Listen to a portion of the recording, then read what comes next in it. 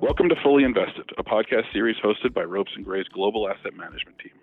Drawing on the perspectives of over 1,400 attorneys from all areas of our practice, we provide insight into essential considerations associated with current and emerging asset management products. I'm Brian Hunkley, and today I'm joined by my Ropes & Gray colleagues Jason Brown, Alyssa Horton, and Joel Wattenberger. On this episode, we'll be discussing the essentials of Form ADV with a view towards simplicity and brevity. Jason, maybe you could start us off by just explaining what Form ADV is and why it's important. Sure. So Form ADV is the form that investment advisors use to register with the SEC. It's the form that exempt reporting advisors use to file a required notice filing with the SEC, and it has to be updated from time to time. The Form ADV itself consists of several parts. There's Part 1A, which is fill in the blank. I think of it as name, rank, and serial number type information. Data about the advisor, its assets under management, certain of its practices, information about its private funds, again, all very kind of fact-based.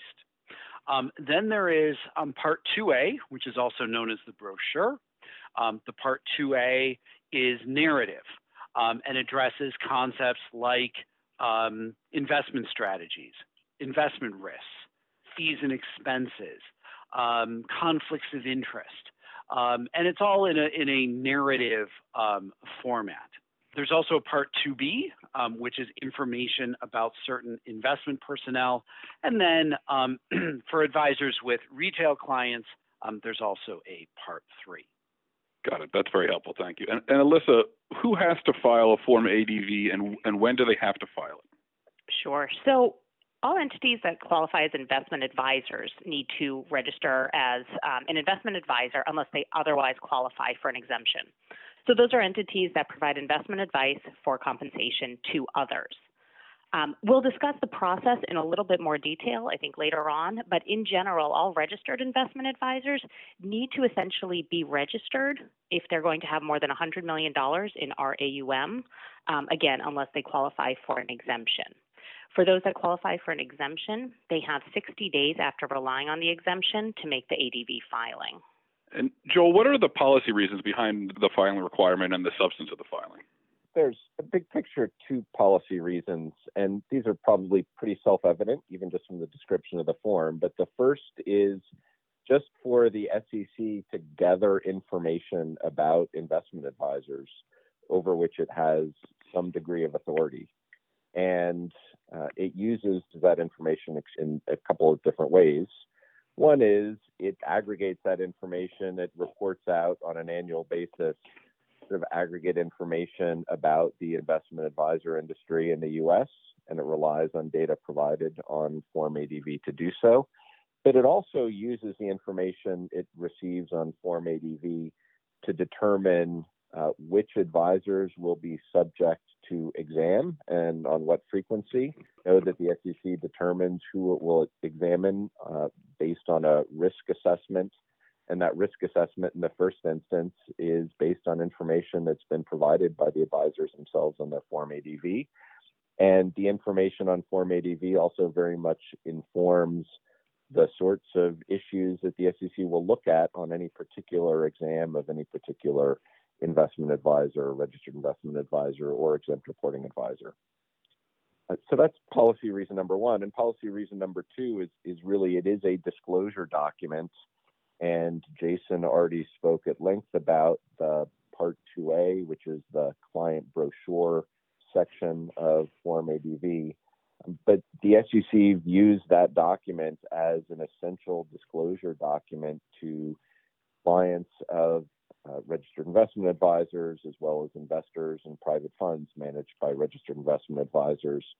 And so it's very important that investment advisors really give careful attention to the information that is provided to their investors on Part 2A, ensure that the disclosures they make on Part 2A are consistent with the disclosures they make in their fund offering documents, that they are regularly updated to reflect changes in the advisor's business.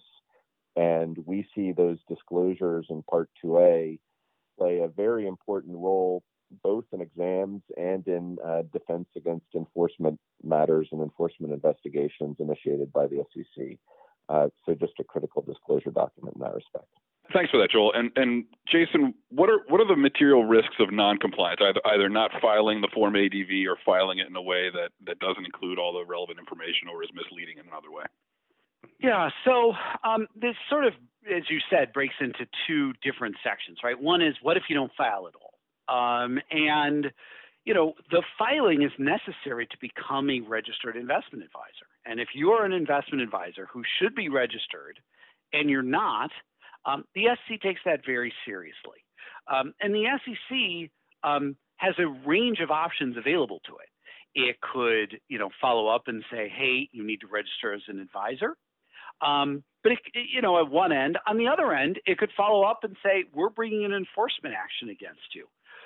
We're going to bring a suit against you, and there will be, you know, fines and other penalties, and it will be public because you should have filed as an investment advisor and didn't.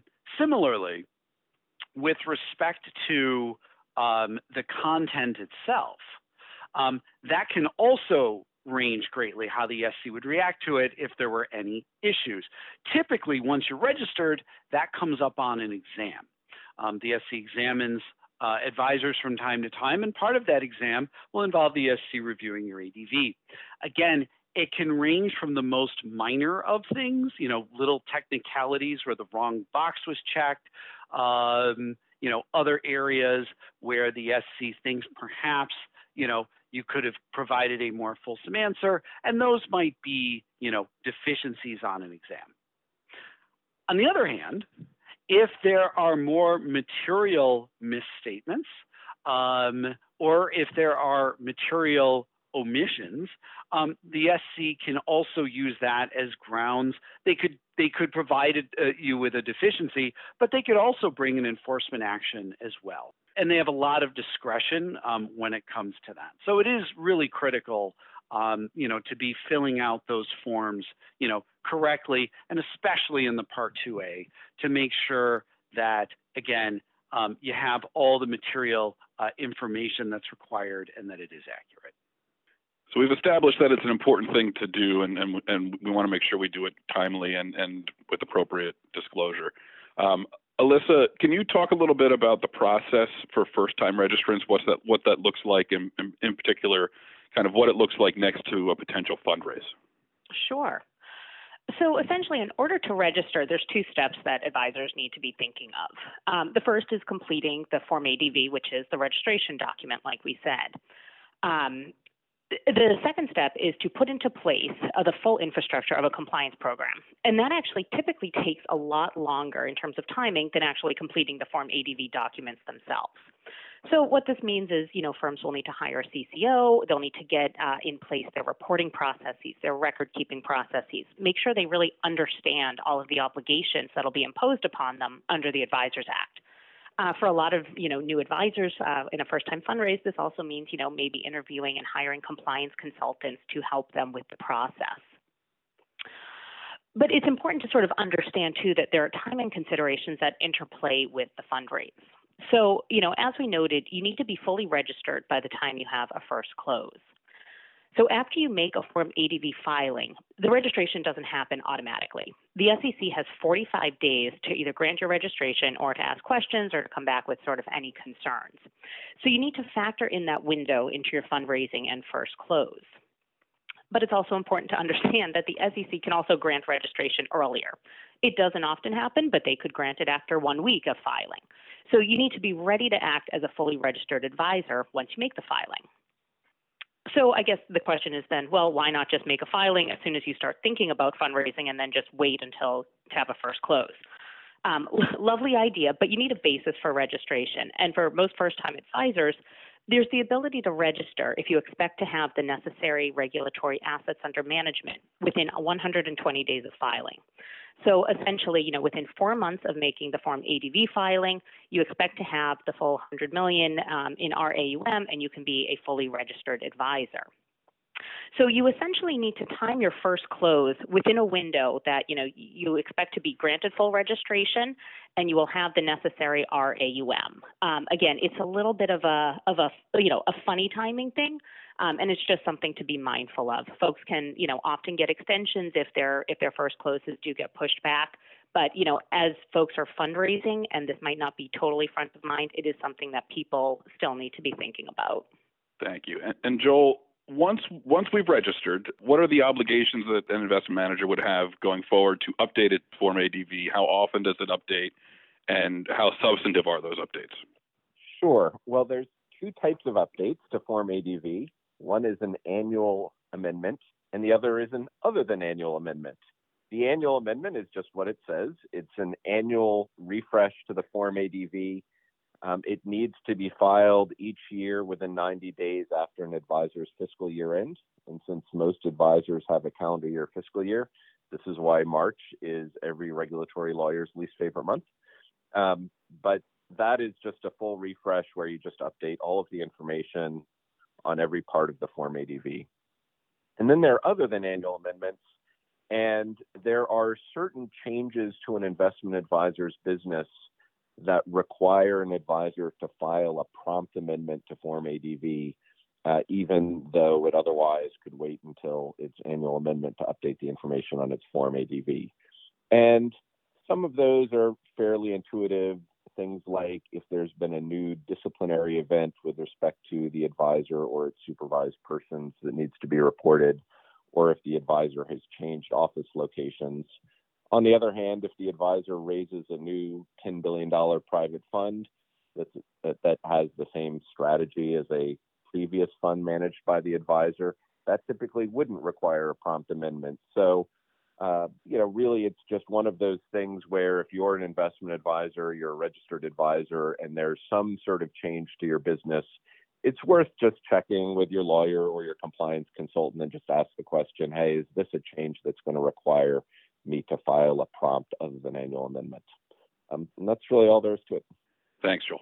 And Jason, the Form ADV, and particularly the brochure, tends to look a little like a fund's offering material. So what is the interplay or interaction between the Form ADV and a registrant's fund's offering materials? Which one controls, which one, how does one impact the other? And when you're updating the Form ADV on an annual basis, do you take into account changes you've made in your offering materials over the year? Yeah, it's a great question. I think it's fair to say the two are really designed to be read in tandem. There are certainly some overlaps between what would typically appear in offering materials and what would typically appear in Form ADV. Investment strategies, investment risks, conflicts of interest. And what we have found is a couple of things. One is it is critical to make sure that they are consistent. That doesn't mean that they both have to be carbon copies of each other, but a discussion of strategy in the ADV should be consistent with a discussion of strategy in your offering materials. Now, different registrants do this differently. Some will have the ADV and offering materials be largely the same. But most firms that I work with will have some differences. For example, it's quite common that the risk factor section in the offering materials is going to be a lot longer and a lot more detailed than the investment risk section in the ADV. On the other hand, it's not uncommon for the conflicts of interest section in the ADV to be longer than the conflict section in the offering materials. And in our experience on exam, so long as the Form ADV is provided to investors before a fund closing, then in effect, the SEC gives you credit for both the disclosure you might have in, say, a PPM and the disclosure that you might have in an ADV. And so again, in that sense, I think they can kind of be, read together as supporting each other. And then, with respect to annual updates, absolutely. If there are, changes in investment strategies or other changes that are reflected in, updated offering materials, those should definitely, be reflected as part of the regular updating of Form ADV. Thank you. And Alyssa, just one final question, I guess, which is, what are some common mistakes or misconceptions that new or existing registrants have about Form ADV? Maybe some things you've seen where, our client's expectations are a little different from the reality of the form and the obligation. Yeah, thanks, Brian. So I think probably the biggest misconception is really sort of a big picture issue, and that's that folks should really just go ahead and complete the ADV without consulting with advisors, legal counsel and stuff like that.